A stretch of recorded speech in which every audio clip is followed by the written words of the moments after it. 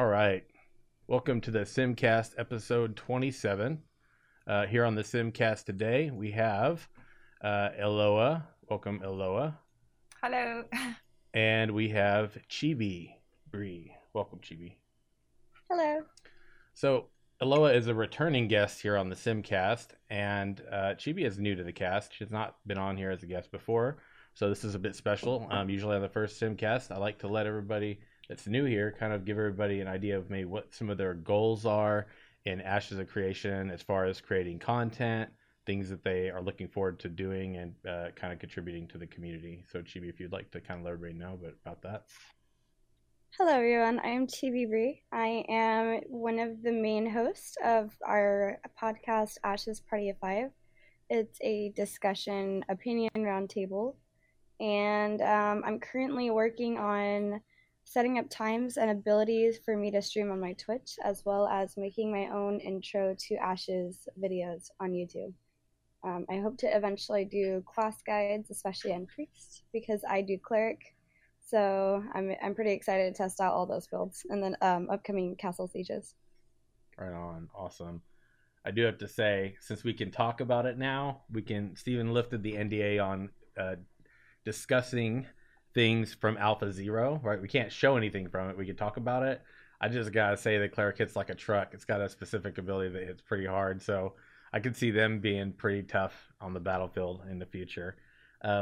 Also, one interesting thing that's kind of on the horizon is Chibi Bree and myself are actually working together on a project for Ashes of Creation. It's origin is based on lore. Can't really talk too much about it other than that right now, but you can probably look forward to seeing something come from that here in the near future.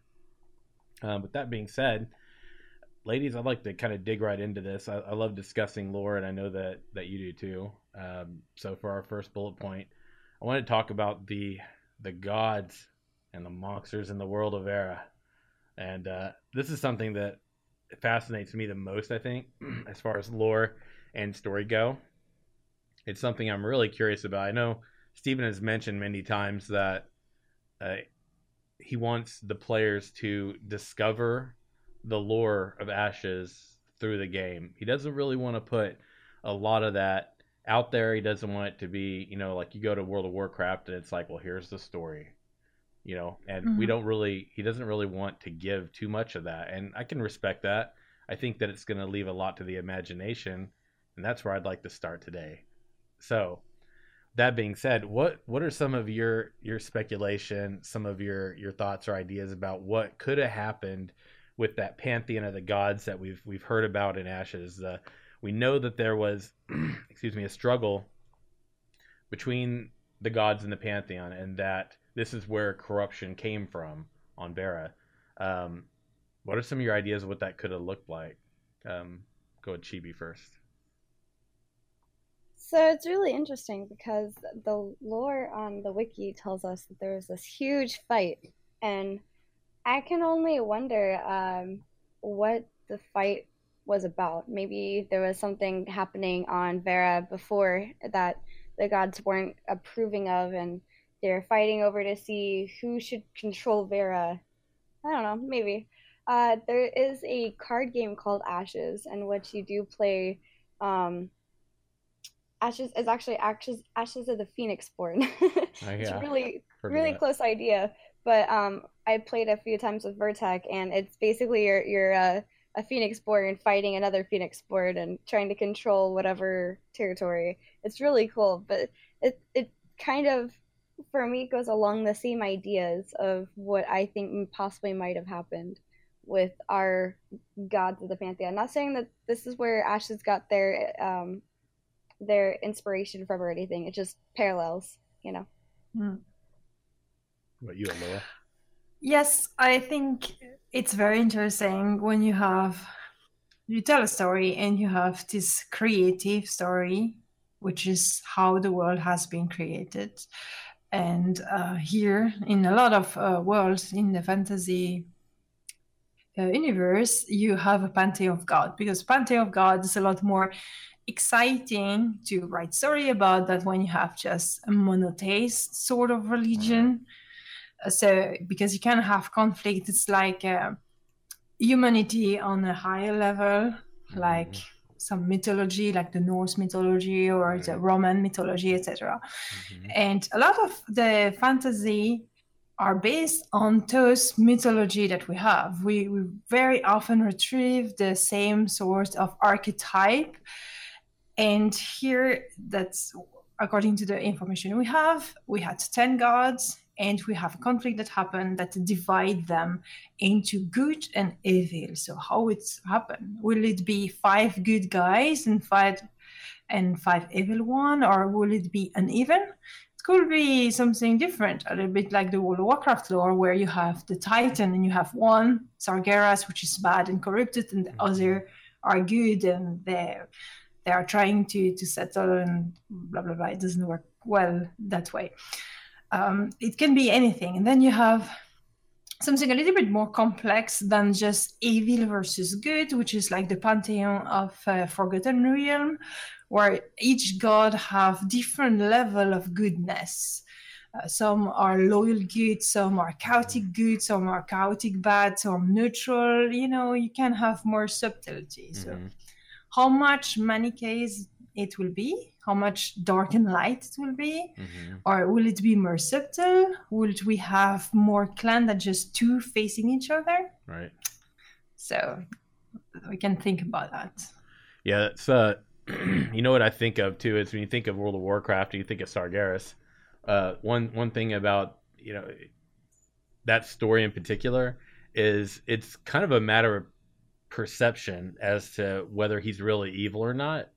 I mean, we can say like he definitely. I mean, he's done some bad stuff. He's done some pretty terrible things. He's been the influence of quite a many terrible things, and in some ways, him and Illidan in the story of World of Warcraft are very similar in that way that they look at absolutes and they look at the problems. And so, like, I think with Sargeras, the thing that's interesting is there was this other thing outside of what that pantheon, of of them was where the conflict kind of derived there, because his perspective was it was dealing with the void, right?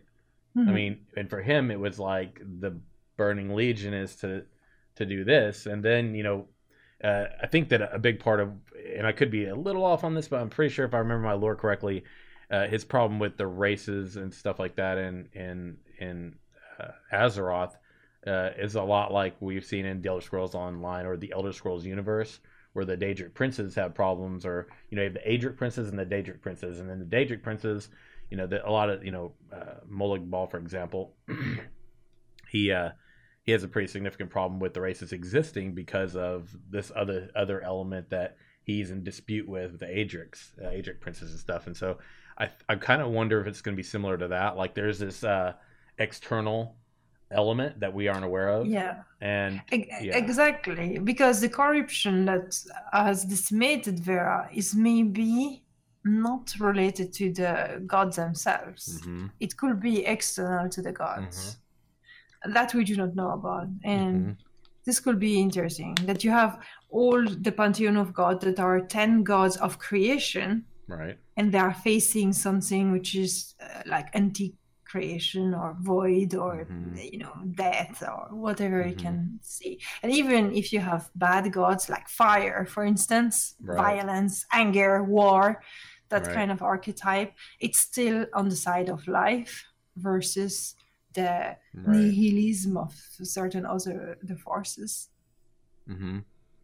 Yeah, I call it the Thanos. What did you say, Chibi? Sorry, I was going to say the other interesting thing is that they said there's 10 gods but 6 religions. So there's 4 gods that are either not in a religion or maybe coupled. Like you've got India, which has multiple gods within the religion. Right. Yes. So that sounds really interesting. And I also wanted to say maybe it was the war of the gods that started the corruption. Yeah, I mean so we talk about in the story of. Sorry, I got a cat that's pawing me, dude. It's not the time, man. Gosh, I know that the corruption is delivered via these harbingers that you hear about in Delia's story and everything. But I mean, I'm kind of wondering about that too. But you kind of brought up a good segue to the next point that I wanted to discuss too, and I think some of where I might have gone as a reference off of your point, Chibi, probably will be talked about in a little bit. But because I have some thoughts, but I'm going to kind of hold off on that. So, speaking of religion and worshiping, what are some ways that we think that we could see that? Like, I know that atheism is a thing in the game, right? It's one thing that you don't have to choose a religion. I'm curious how's worshiping going to look like? We know that there's religious nodes, and we know that there will be, religious temples. So what is worship going to look like? How's that going to impact the world?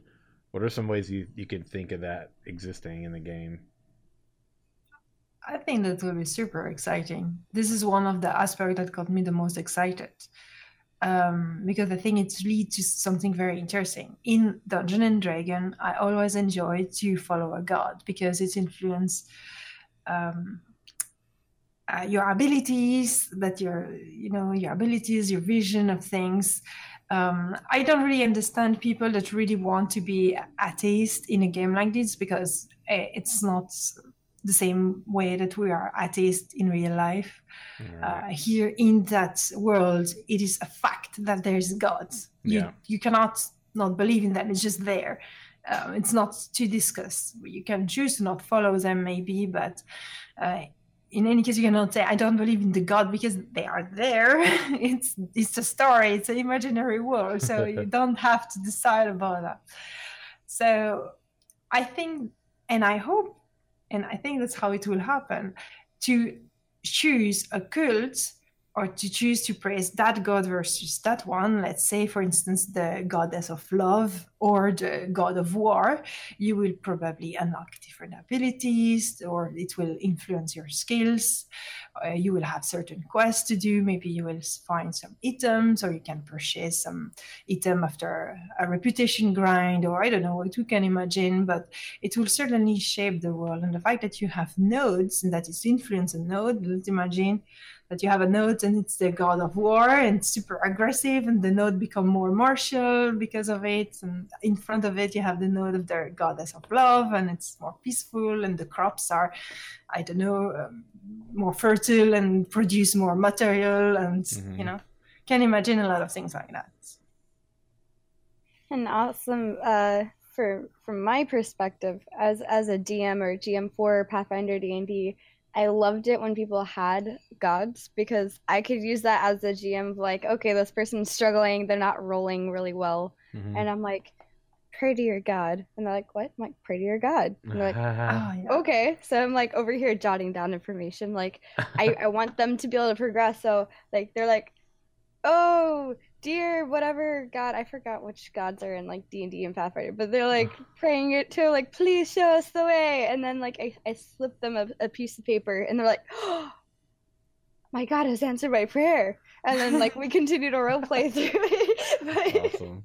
Yeah, I feel like something like that might be a thing where like maybe if something's hidden or you don't have the knowledge of something, maybe by worshiping or praying to whatever religion you've gone towards will help to, as Aloha said also, to show you things, maybe through a quest line or something. But I also think maybe that will have a lot to do with maybe how the node progresses, also, as Aloha said. But maybe in more of a way of something that is a little more oriented, as in like maybe it could progress the node faster, because now you have this extra quest line that you didn't have before, that everybody who also follows that religion can do, and the nodes build up based off of questing and quest lines and such in the area. So maybe there might even be a dungeon that sprawls open randomly that is shown to you through maybe the god's will or something. I don't know. It sounds interesting. I've done a lot of D&D and Pathfinder, and I can't wait to see how they apply it to this.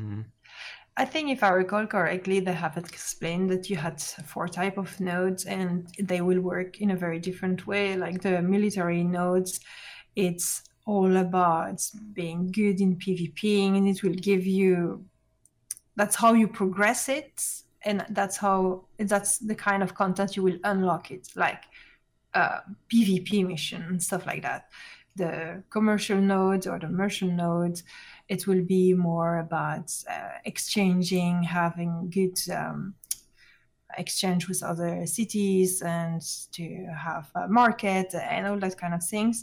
And if I recall correctly, they have said that the religion node will be related to lore. So the people that really enjoy to do quest will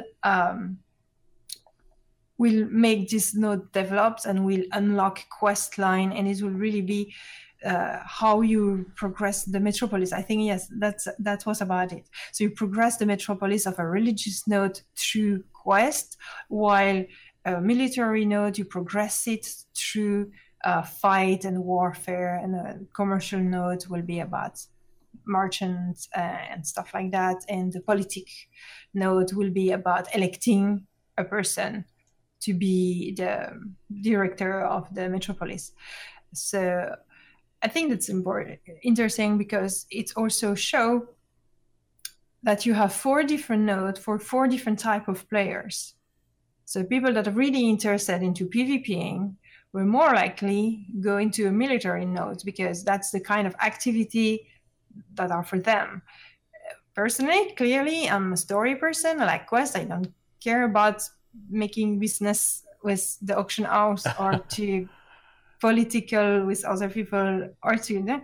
So I really want the religious node. I really wanted a god that pleased me too, not the god of war.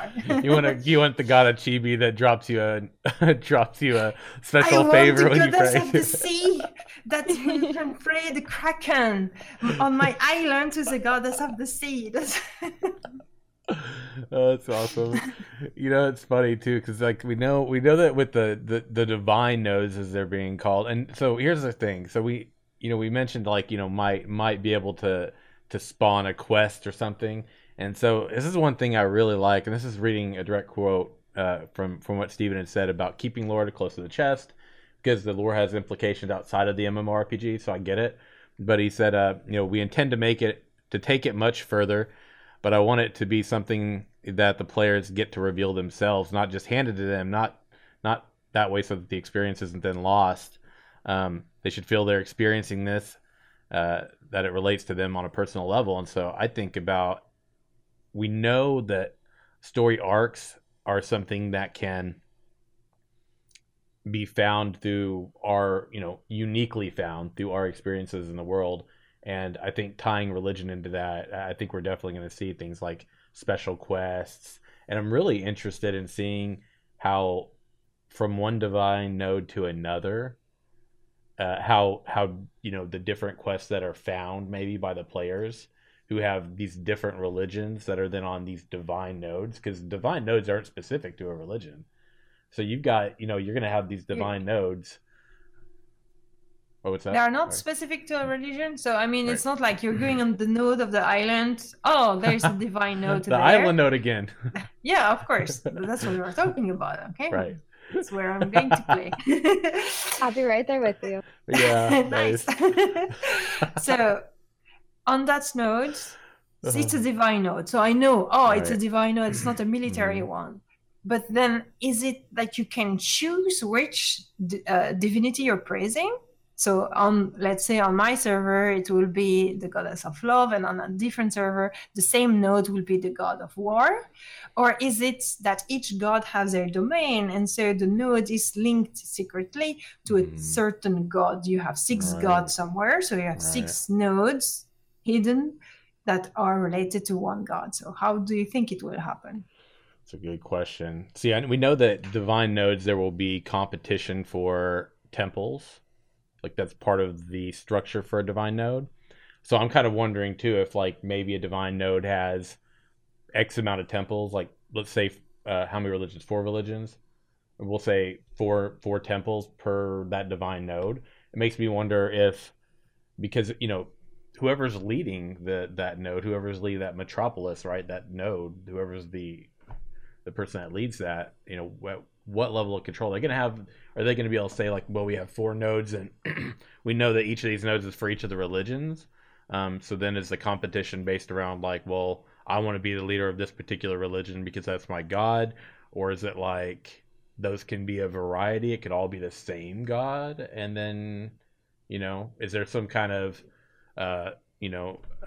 edict that excuse me, is kind of like dictated by the leader of that metropolis that has an overall kind of arcing narrative impact to the node, and then these are like sub religious like impacts or whatever. I don't know, man. I'm actually, that kind of leads us to the next point too. So religious temples, what's the impact of religion going to look like? What are some of your ideas, Chibi? I'm pretty excited because, I mean, on the website that they say that you progress your religions by building these temples and progressing the temples. Mm-hmm. And one of the big benefits is an augmentation that's come from certain religions onto your primary skills. Right. Me as a cleric, I'm super excited about this because I'm like, okay, so I wonder which god I should choose to follow so that I can get the best out of my augmentation. Right. To be the best cleric. Maybe there'll be perhaps an augmentation that allows me to spend less mana and be able to sustain life better. Mm-hmm. And that's something that makes me super excited, as well as the fact that choosing, like, this kind of reminds me again of Star Wars: The Old Republic, because you had the light and you had the dark, right. And that's pretty much what they're saying they're trying to get us to go with here, is not necessarily something like for casualty, but so that you can add a different element to your storyline. I loved being able to choose to go back and forth between the two, and I had like somebody who was perpetually almost gonna join the dark side but usually went with the light side for Star Wars, and I had a lot of fun with that. And the same thing applies here, how your choices impact your gameplay, and this being one of the main choices is the religion and how that's going to impact people's gameplay. I'm pretty excited to see that. Yeah, and I think from a node level, it's very exciting too to know more about the system, because if the node is just a divine node, meaning, and there's no dominance of a specific god in that node from the start or from the gameplay point of view, meaning that it's the action of the player that will make the node. Like the same way your node will start to look like the race that has to participate the most. So if you have a lot of friend orc and you're all going to do quest there, then suddenly your node will look like orc nodes, which is super cool. That's super exciting already just in itself. But then as it's a divine node, and if you can't also, it starts to sprout different quest lines that are just choose a religion, go pilgrimage, find the shrine of whatever, and it will take the shape of how much followers of that religion have. So you will have a religion that will start to take dominance over the other because there's more players that follow that religion. So that god will be the god of the nodes. But it also means that inside a same node, you can have some sort of conflict from trying to dominate, to choose your god, or you try to convert other players. No, don't go to that god. Let's praise this one because this one is best, or this one has the best bonuses, or Right. It's very interesting to see how much the choice of the player will shape your whole experience, and how much your capability of having people joining your cause will also influence that. So if you are the guild master of a big guild and you decide, hey guys, we are all be orc. No, you don't be an elf. We are all be orc and we will dominate this. So our node will be orc and we will all follow this god because we want this god. And you can influence people like that. It's pretty cool.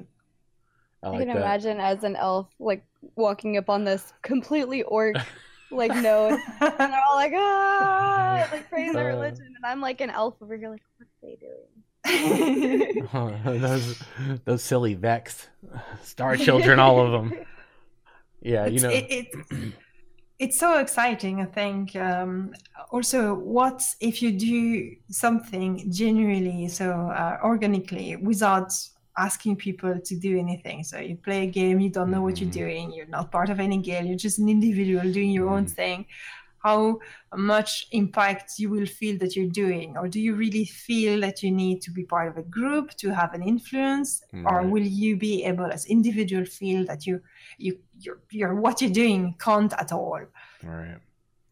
I think the idea of augments from religion impacting maybe the way that some abilities look or something could be really cool, because we already know that they've done some dabbling with that. I mean, part of the Kickstarter backer rewards had to do with special effects for skills.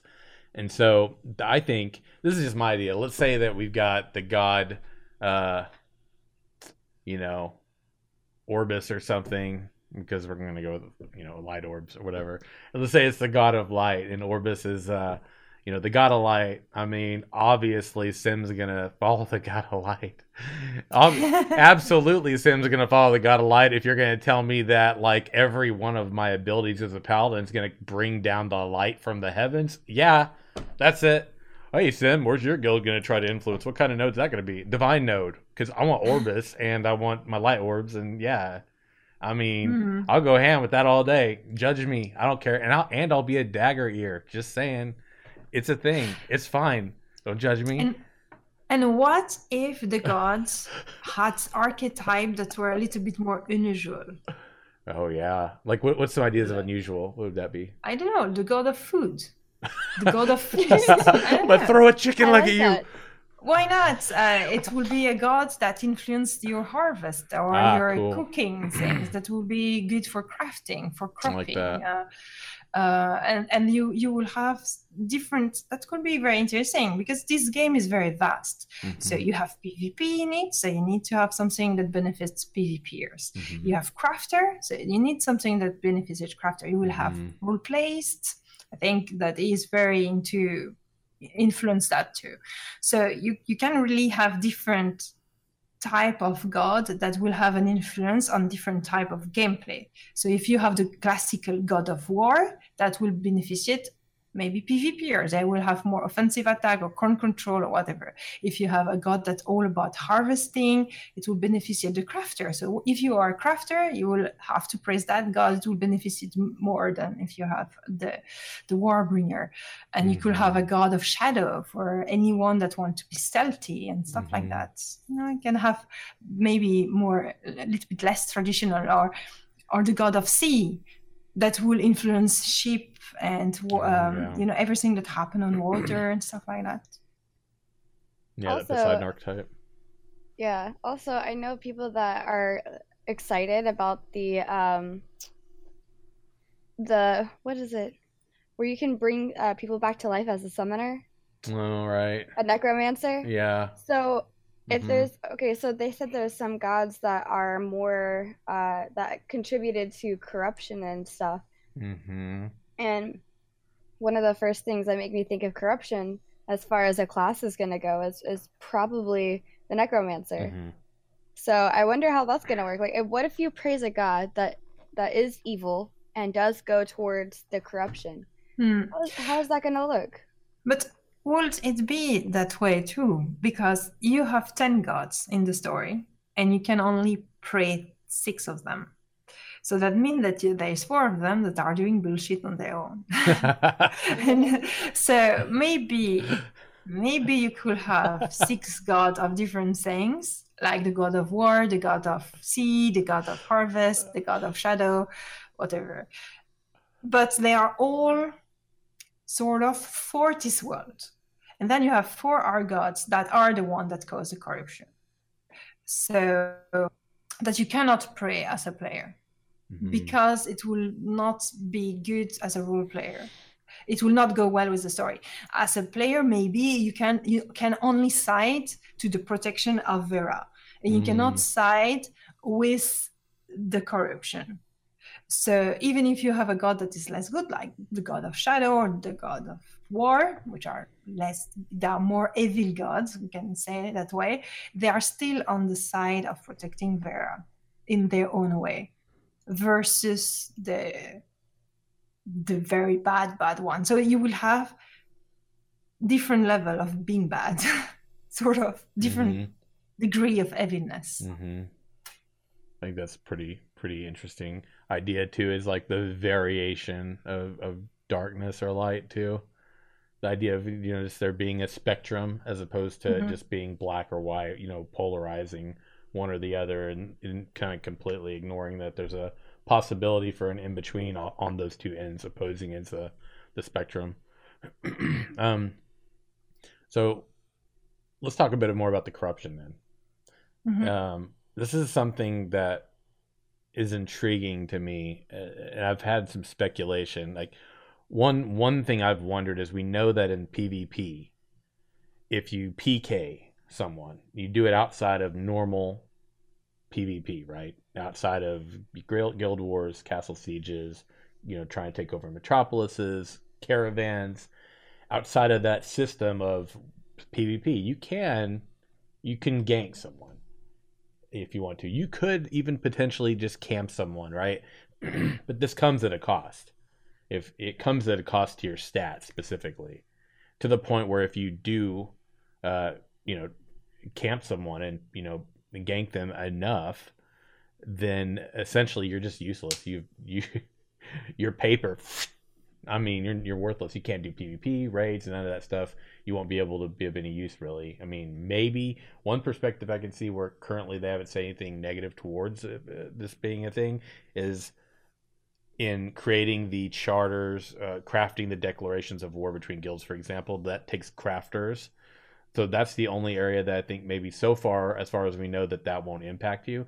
But what he said is, that they've said is that participating in these types of behaviors and diminishing your stats is you're building corruption. And so if this is corruption, I'm as a lore crafter fascinated to see, and this is just some speculation on my part, how cool would it be if that corruption isn't just you gain corruption so your stats are lower, but it actually takes on a physiological component and your character's actual appearance changes.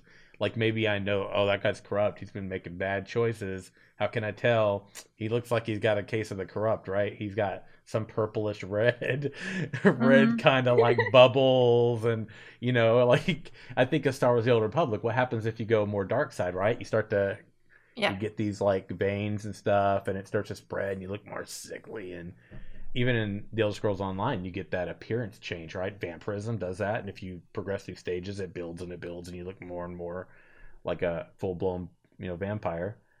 So, you know, uh, thinking about what might spawn, what kind of spawns are we going to see from corruption? That's one element.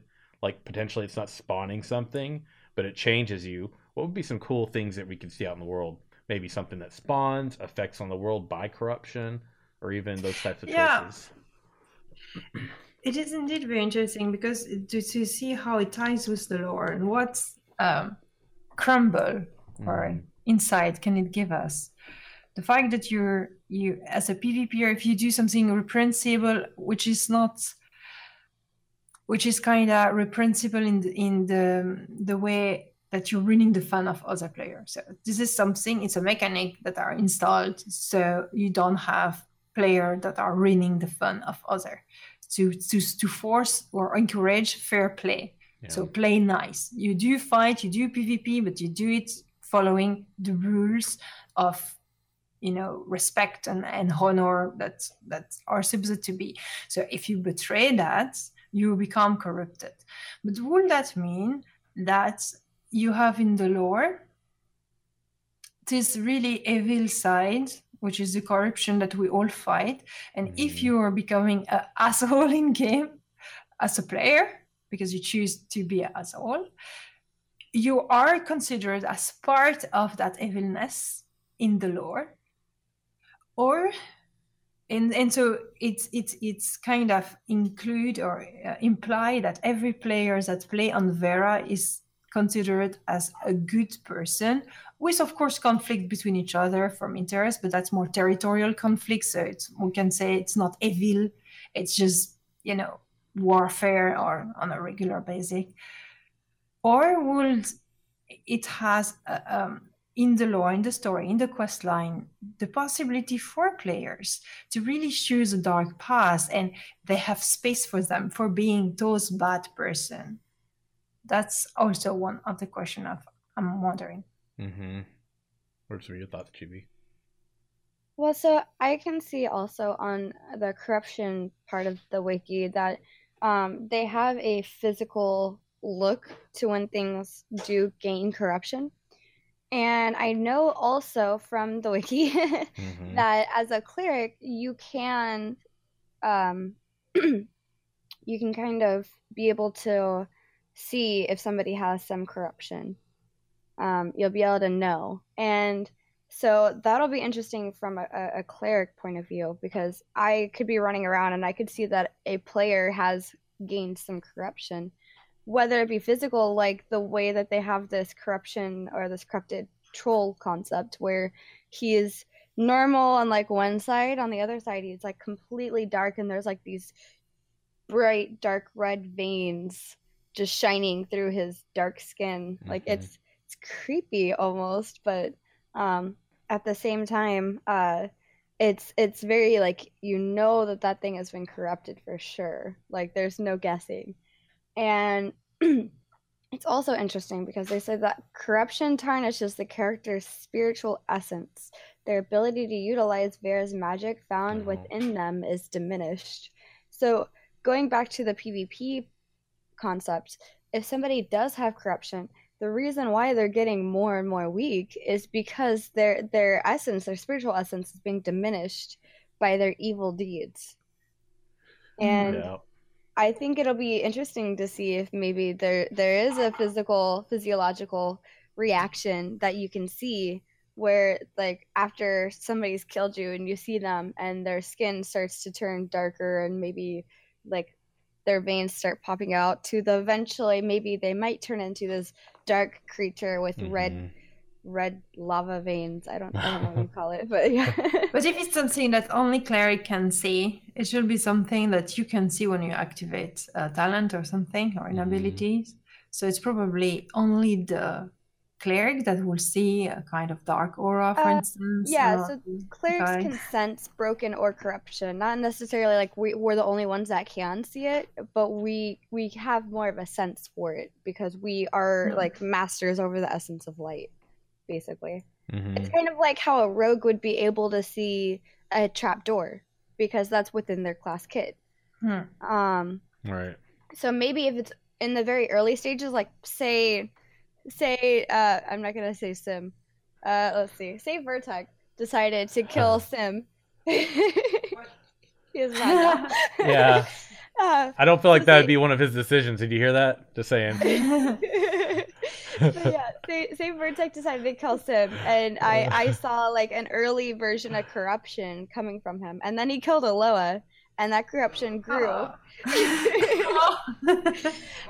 And then me hiding in the back trying to heal the both of you. Like, he comes after me, and then, like, after he's killed me, then, like, you can definitely see something, you know? So I think maybe earlier in, like, the early stages, I could be like, something's not right with that person. I think we should run. He's out. You know what? He's out there killing people. I like the idea that Lois said, too, because, you know, earlier she said that you know, what if these other four, you know, what if there's this other set of gods that went with corruption and stuff, and this is like the influence from a lore perspective we get to see in game of that. It reminds me a lot of like the Burning Legion in WoW, like, you know, when someone's infected with fell magic, you know. But I'm curious. I'm so curious about what that's really going to look like. Yeah, but then it will maybe implies that when you have this corruption, which is really a mechanics to avoid people to be asshole, and of course you will have people doing that, but they are seriously handicapped, so they probably will not want to keep it that way. But that will really show that you have this separation between what's evil and corrupted, and that's what everyone else is fighting for. beyond the warfare between territorial things, or who want to be the politician of that city or whatever. So we have in the same times internal conflicts or not, depending on whichever you are, obviously. And in the same times you have the general conflict, maybe the sort of quest to save the world, aspect. So that will mean that even if you are praying to 6 different gods, each of those gods that are the master of an area domain, like the god of nature, the god of war, the god of whatever, fire, maybe it will be more elemental based, we don't really know. But all those 6 gods are on the good side of things and are giving just flavor to what you're doing. But it is not, you cannot choose to be an evil person. So, that they said too on this is from the wiki again, but I feel like this is pretty. So the 10 deities within Ashes of Creation formed a pantheon, blah, blah, blah. There was a celestial struggle among the gods that fractured them into good and evil. This is, when I hear that, I just think, so there's got to be, I feel like there's got to be this other element we're not aware of, like some sort of a third party to this, 2 sides or something. I'm really curious. I could be wrong. It's speculation at this point, but when you hear them split between be good and evil, that implies,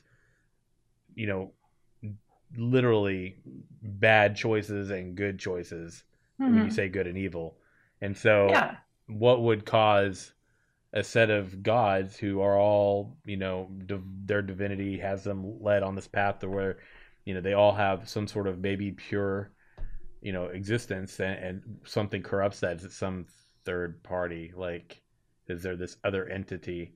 And now these gods become servants, and then what's left is the ones that are trying to still fight this other entity.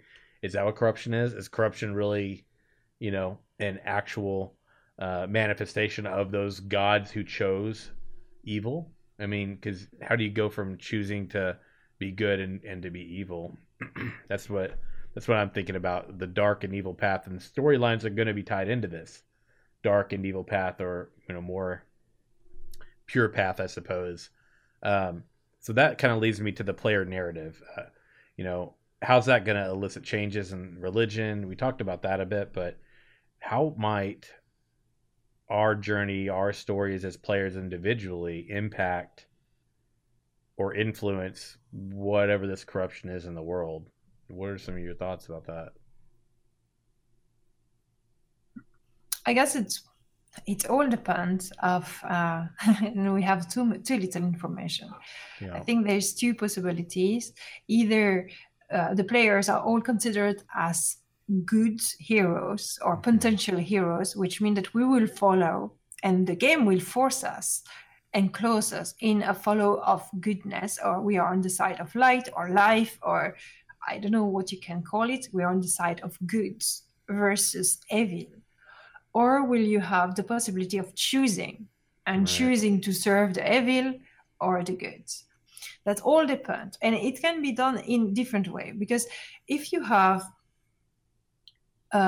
this pantheon of gods, and you imagine that you have 4 gods that are really corrupted, and that really represent evilness, like the god of death, the god of chaos, the god of no, chaos maybe not fair, but you have the god of death, the god of hatred, the god of fear, the god of putrid, or just of plague, whatever.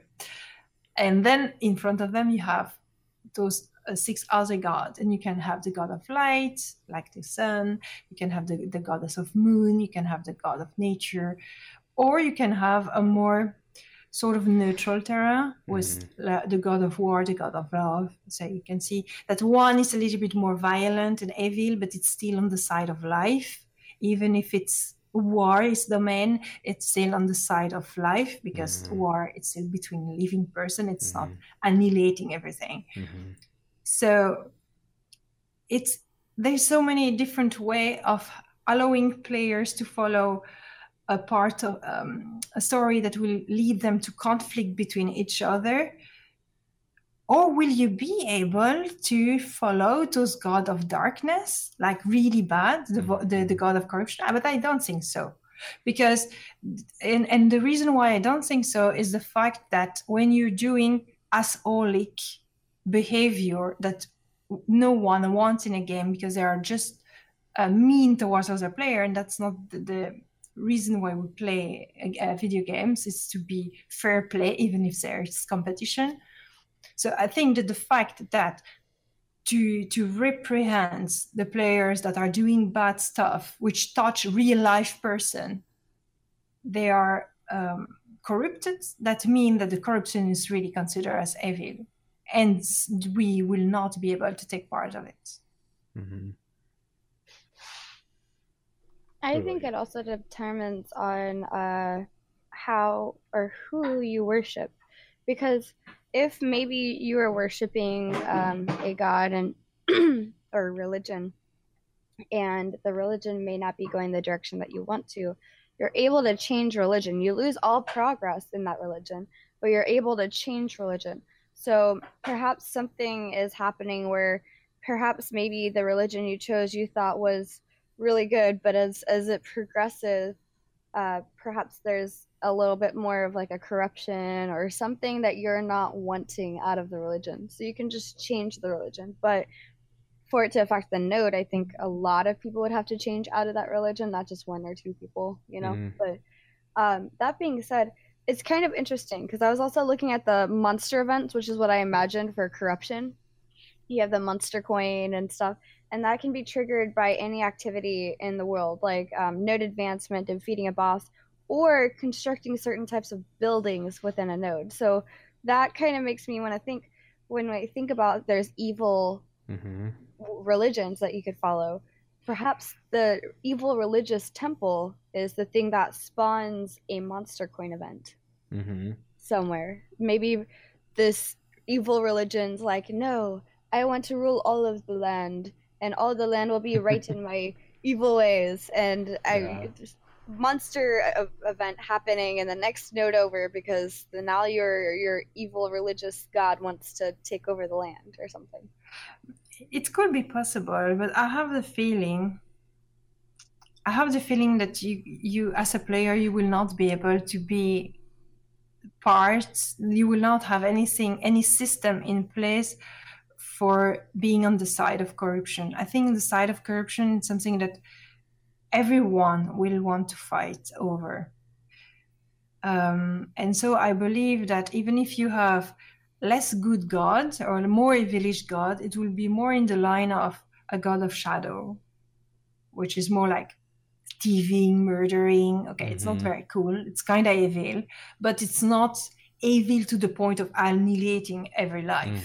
It's not that bad. It's not about wiping out the world. It's more about, I'm getting powerful and I'm going to take all the advantage for myself. So I will imagine more that you will have 6 different gods for 6 different type of gameplay and for different type of quests, like a Lord of Shadow for thief and stuff and murder and thieving, Lord of War for people that want to warfare. You will have the opposite, which is love, the god, maybe not the god of love because then maybe a bit weird, but the god of nature, you know, something like this. That's things I can imagine. Maybe a god of magic. So if you're a magic person, you would want to have like a god of arcane or something like this. I think it will be a little bit more in that line. Like you can imagine, well, in Elder Scrolls game, you have also those gods that all have really defined thing, and they are different from the Daedric Prince. Right. Or you have that in Dungeon and Dragon. Well, no, in Dungeon and Dragon, it's not a good example because that's completely different. But I really have the feeling that you will have those 4 gods that are bad and maybe doing this corruption thing that you cannot praise because you have 6 religions, you have 10 gods, that we know. And so they will be like the NPCs gods, with the NPCs cultist maybe, where you have to fight over them. I think it would be more in that line, I think. Yeah, I kind of wondered about the idea of deities, like almost like demigods, even to like the corrupted gods. Like maybe, people like, in Elder Scrolls, not just Elder Scrolls Online, this is like Elder Scrolls universe, period. Like you have the Dark Mother, for example, for like, right? And you have Hircine, and you have those they have these specific roles in the world, and they don't really necessarily have a broader impact on, like you said, annihilating, genocide, something like that. Like we want to eliminate all life on the planet or something like that. They have very specific they're very specific roles and kind of goals, I guess you could say. So I think it would be cool to. I've actually wondered if you would see something like that, demigods even for these primary gods. Like let's say you can't praise the gods that are evil. But perhaps you maybe could even praise, not praise, but maybe get invested in storylines that you come across that could give you the potential to not praise or worship, but maybe invest somehow in these like demigods or these like smaller deities that maybe somehow represent the gods that are corrupt and evil, and you don't really even recognize it until later. That'd be pretty cool. Yeah, could be that. There is plenty of possibility. We at this point we really don't know much about it. We can just try to see which elements and how it could lead us to an understanding of what Steven Sarifan is in head and planned for us. So I think I have gonna kind of skip and talk about this one a bit. Creature ideas, right? So we've all touched on it a bit today about religion, monsters. What are some cool creature ideas? What are some ways that you think that Intrepid, when they're making Ashes of Creation, what do you think are some ways that the devs could? I mean, we know the monster coin system. I think that's definitely one way, but could keep it interesting, interacting with these potential deities or creatures of darkness. What would be some cool ideas for what these creatures could look like? I think it would be really interesting to see how perhaps maybe you go into an unclaimed node, and maybe that, because we know for the lore that the Tolnar fled to the Underrealm to escape corruption. So what if, as we're getting back to Vera, there's these areas, maybe an area that has some caves, but it's not necessarily underground, it's just there's caves, and maybe within that cave there's still some corruption hiding because it's noticed that people have come back onto the planet now, and so they hide because they don't know if we're there to exterminate, which we are. Not a Doctor Who reference there, by the way. But if you go into a brand new node that's been untouched, perhaps maybe there might be some corrupted there that you had to fight off, and slowly by placing down like your religious temple and whatnot, would allow you to get rid of the corruption in the area and purify the area, so that way whatever, because this says that it corrupted everything. So like I'm thinking of like in World of Warcraft when you have like the cute little bunnies, and like a corrupted bunny would be like like a zombified bunny or something. And as the corruption is wiped clean, either they die off or the corruption is removed from them and they become like the cute little bunny again or something like that. And I would be interested in seeing how other creatures became corrupted like that, and how if there is a way to cleanse corruption, how we could cleanse the corruption from them. Yeah, this is a good question, because when we come back from Vera, it obviously tells us that the level of corruption has become acceptable again for the portals to reopen. Right. Or maybe, I don't know, it is time for us to fight it. There's different possibilities, so on which degree the world is corrupt. But I think the world will mostly not be completely corrupted.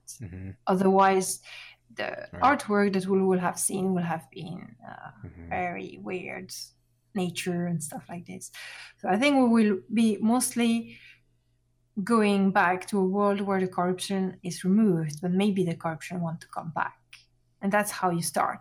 So you start your adventure by recovering a world, exploring, establishing, settling, build up your civilization. Like you just go back home and you rebuild what you have lost, discovering and unveiling secret to understand what happened. And maybe you have some pocket of corruption, like Chibi described it, that are still there, but they are minimal. But maybe the corruption want to come back. So maybe we'll have to face a little bit like the Legion, Burning Legion in World of Warcraft is trying always to come back. So one thing I've kind of like thought would be cool is, there's these different backer rewards that Kickstarters had and stuff, and there's like a particular tier where you can work to create a creature in the world, and and that creature you end up getting as a pet as well. So that's something kind of specific to like you as a backer somehow. So one thing I thought was cool was like, what if there was this Simorgh creature that, and if you know anything about Persian mythology, which is where the Simorgh comes from, then you know that it's essentially some sort of an equivalent to a phoenix, right? And little tidbit, that's actually how I got my alias. My name's Phoenix, and I'm Persian, so there's Simorgh for you, right? But in a lot of games I've played, I've never, Final Fantasy has a Simorgh in it, right? And in that one, it's kind of a bird creature, which is not what that creature looked like in Persian mythology. It's more of like a head of a wolf, peacock feathers, wings.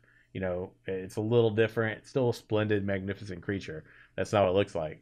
But I've always thought how cool it would be if,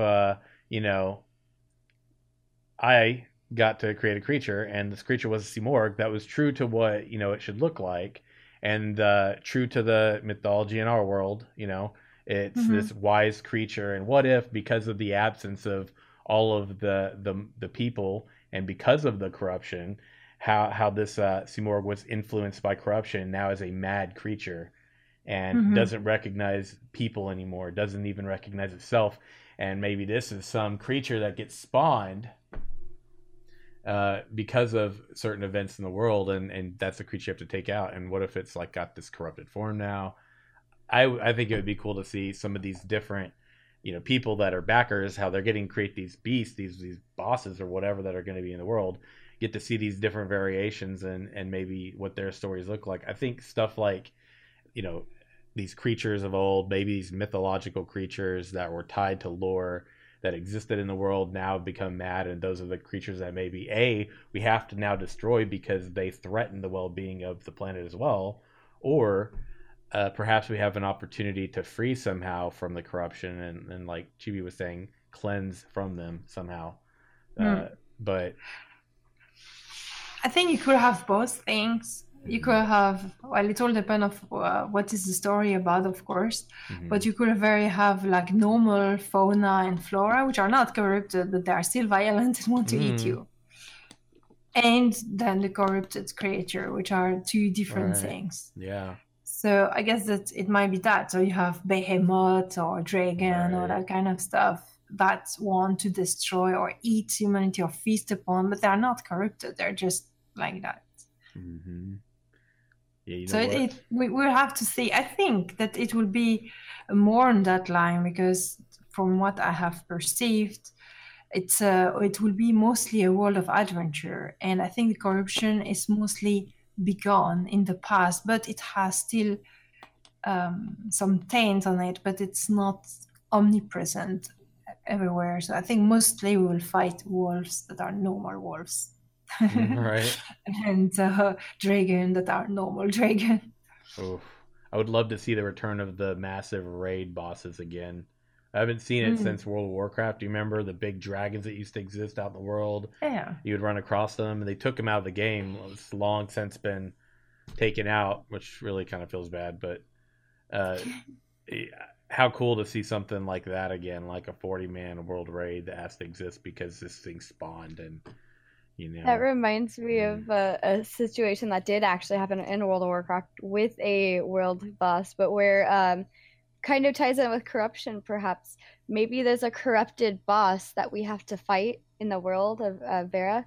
And unfortunately, what happened in World of Warcraft is very sad, but basically, the clerics would have to constantly heal, because if anybody were to run back to a different node and they weren't cleansed of this corruption because they were dealing with a corrupted boss, it would spread corruption. Oh god, yeah, I know you're Back when the pets, they didn't know the pets had like some sort of corruption on them when they'd go back to the major cities of like Stormwind and spread corruption to all the new players, and everybody would just die, and you just log in, and it's like a whole thing of corpses just in front of you, like you have no reason why.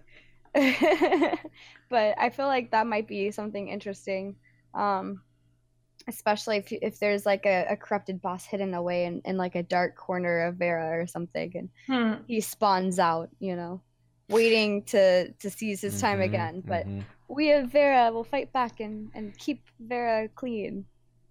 I think it's very interesting because this game is more about adventuring. It is bring different elements that are different from what you will find in a game like World of Warcraft, which is more about, having certain systems that are more allowing you to progress and do your own things. Here it will be more wide and flexible, and you will go all over the place and in doing different things that are just adventure, do not always lead to just a mean for in-game stuff. Right. It's not so structured systems that we're so used to is what I'm really hoping, because things like you log on and you do things a specific way every day, it gets old and very monotonous, I think. So here's one thought I have. One kind of final question, because I feel like we've really kind of hit on all the points I wanted to really kind of explore today. But here's one question. What do you think causes the gateways to open again? For me, I think it's the level of corruption has dropped enough, and it's time to go back home. And it is the 6 gods that are ruling sort of, or taking care of the world of Vera, that are reopening the gates and allow the our lost civilization to come back home and to just come back home. Basically, that must just be that. After, maybe the conflict, the original conflict will come back. But that's maybe the subject of a later patch or an expansion or something. All right. What about you, Chibi? Well, considering Delia's diary and the fact that I want to be an oracle, cool. I'm pretty excited for that. In my idea, from what I've gathered and what I've put together, is I feel like Delia's diary accounts the beginning of corruption, in which I think perhaps maybe one of the more evil gods decided to corrupt Vera, to wipe it out completely. And that's why people started fleeing, because the other gods are like, no, what have you done? And like place these gateways so people could escape, because like they don't want their creations, dying due to a god conflict, And I feel like maybe something happened where like after the Tolnar fled and like hid underground, basically, so that maybe the gods didn't know that they were there or something. And I think maybe what happened to reopen the gateway is the god thought basically he's corrupted everything. Like everything's corrupted, everything's dead, and maybe they banished whatever gods caused the corruption, which is why there's the 4 that possibly we don't have anything to do with the religion. And maybe the other gods did what they could to restore it back to a neutral place, and upon that they were calling the many long down the line descendants back to Vera to try to repopulate and restore it back to what it used to be. So I've got 2 theories. that I think it could be, and it ties into both of what both of you are saying. One of them does anyway. My thoughts is the war between the gods started, and the harbingers fell that we hear about in Delia's diary, and that the war began to happen, and potentially even maybe partly took place on Vera, and maybe the gates were either already, were probably created somehow, or were turned on from a time past, whatever, and people were allowed to leave. Not everybody made it out, and I think that they were then shut off when people left.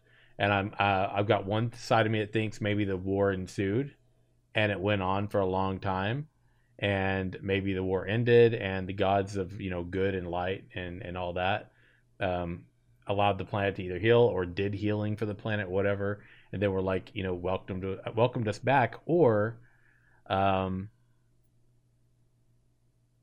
kind of wonder if potentially or possibly even the war happened, things maybe didn't go so great on either side, and it might even be possible that maybe some dark intention, some corrupt god might have even been the ones. Maybe it was the gods of good and light that created those gateways, and maybe they couldn't even be accessed or turned on by these dark and corrupt gods that maybe then found a way to do it later. Maybe it's that one dark side left, or one of their subjects that's been working all this time to try and figure out a way to bring people back so they can finally cleanse them and regain some kind of power back they need, and that's why the war was caused. I don't know, but I've kind of wondered if it's been dark intentions that turned it back on, or if it's good. I can't wait to find out, because the speculation can have me going in a dozen different directions with that. Yeah, or it could be that the gods are calling our help. Come back, help us. Oh, I like that idea too, calling us back to help fight for the light. Yeah, we don't know, because we don't have any idea of the scenario that will introduce to the Vera. If it's just, the gate are open, let's go back, and then nothing. There's a virgin planet in front of us. Or if they will be, I don't know, you have a discussion with the pantheon of God. Come, hero, we need you for our cause, because blah, blah, blah. We don't know that. Yeah, we've got some great ideas. Last thoughts about, before we kind of tie things up here, on ways that you feel like they can make that dynamic interesting in a way that's not been really done before, because it's easy to replicate what we've seen over and over. But I think the conflict or the mythology between gods will always sort of being found anywhere else, maybe in other fantasy world or mythology or whatever. And I think to be able to go away from that is very, very difficult for us human beings, because we're so influenced by those things. They are part of how our brain function, and there will always be a variant of something already known. But the way how it's original, I think, is the execution and how the system in game are implemented. The fact that you can actually follow one religion, and it's not just for fluff, but it's actually going to influence your skills, your spells, your storyline, the node where you live.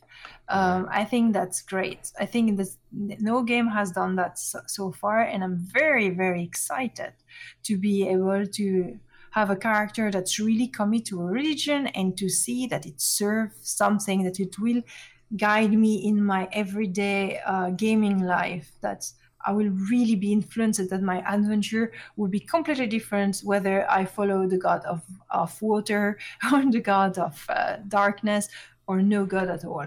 And the fact that they say that, of course, you can choose to be atheist, not follow any god, but you are going to miss out a lot of the cool stuff that the game has to offer, really show how important this will be from a lore perspective, but also from a gameplay perspective. That's really exciting.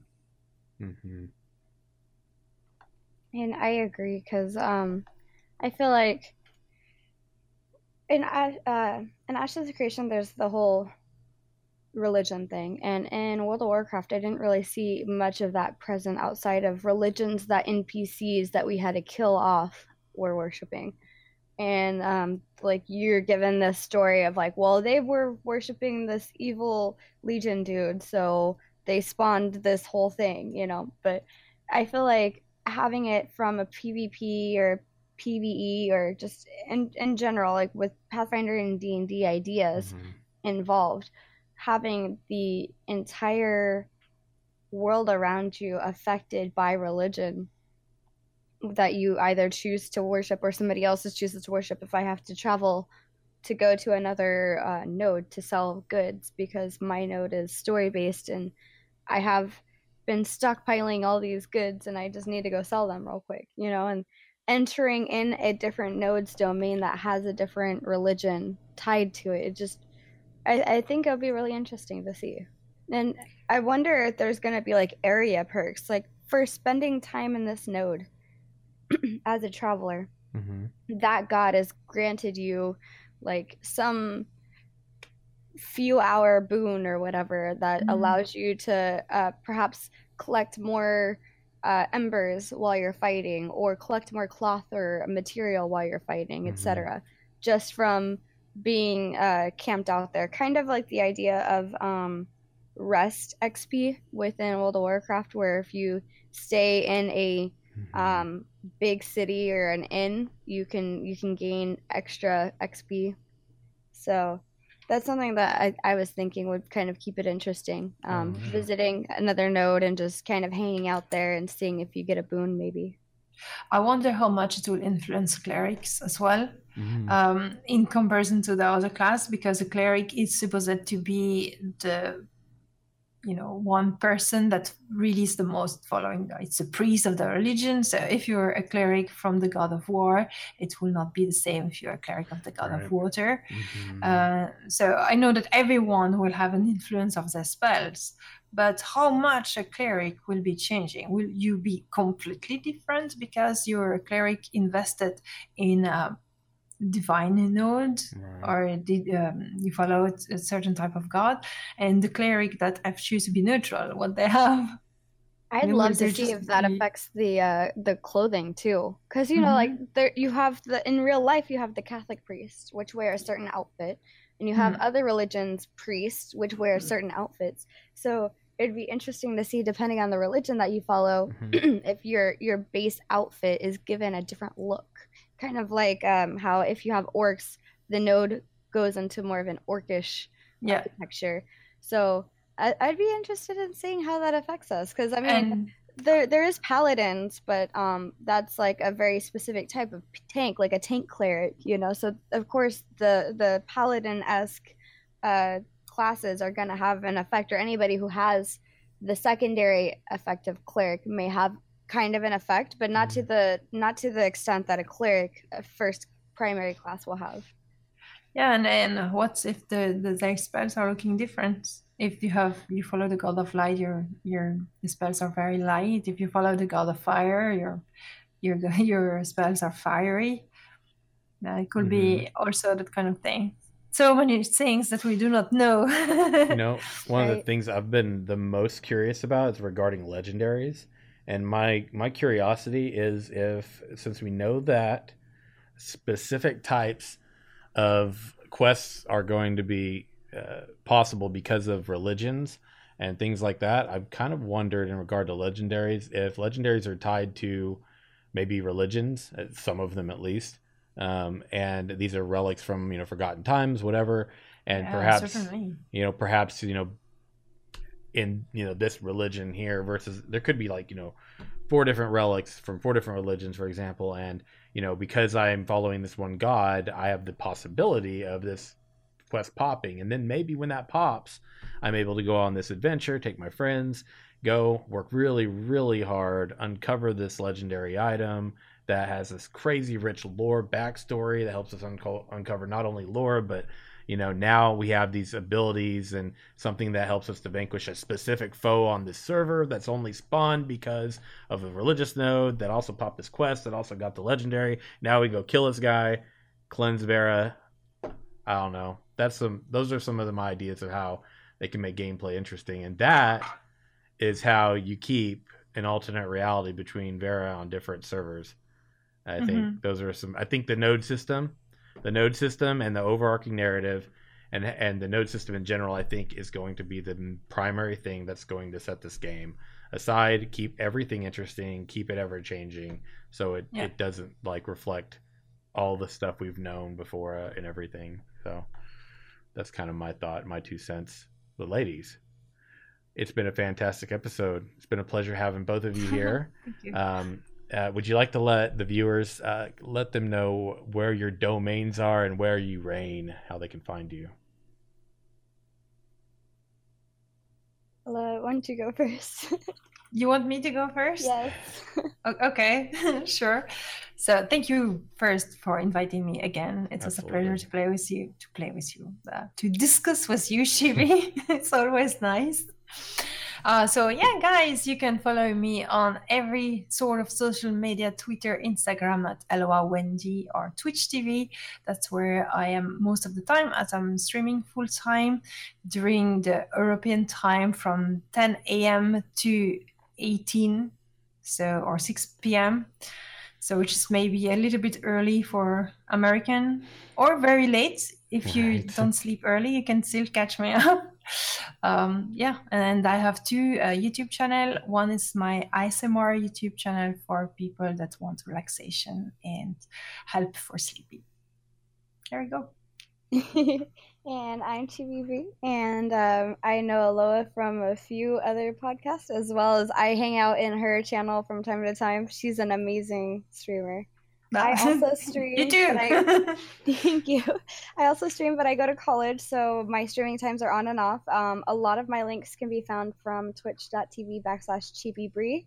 I am also on twitch.tv/AshesPartyOf5 for my podcast, as well as I have a YouTube channel, Chibi Bree, and my Ashes Party of 5 YouTube channel. So just check those out and you'll find all the links. Yes. I am Simorg. I've been your host. All of the ladies' stuff and things, links will be in the description below. And until next week, I'll catch you on stream. Have a great week, everyone. Goodbye. Take care, everyone.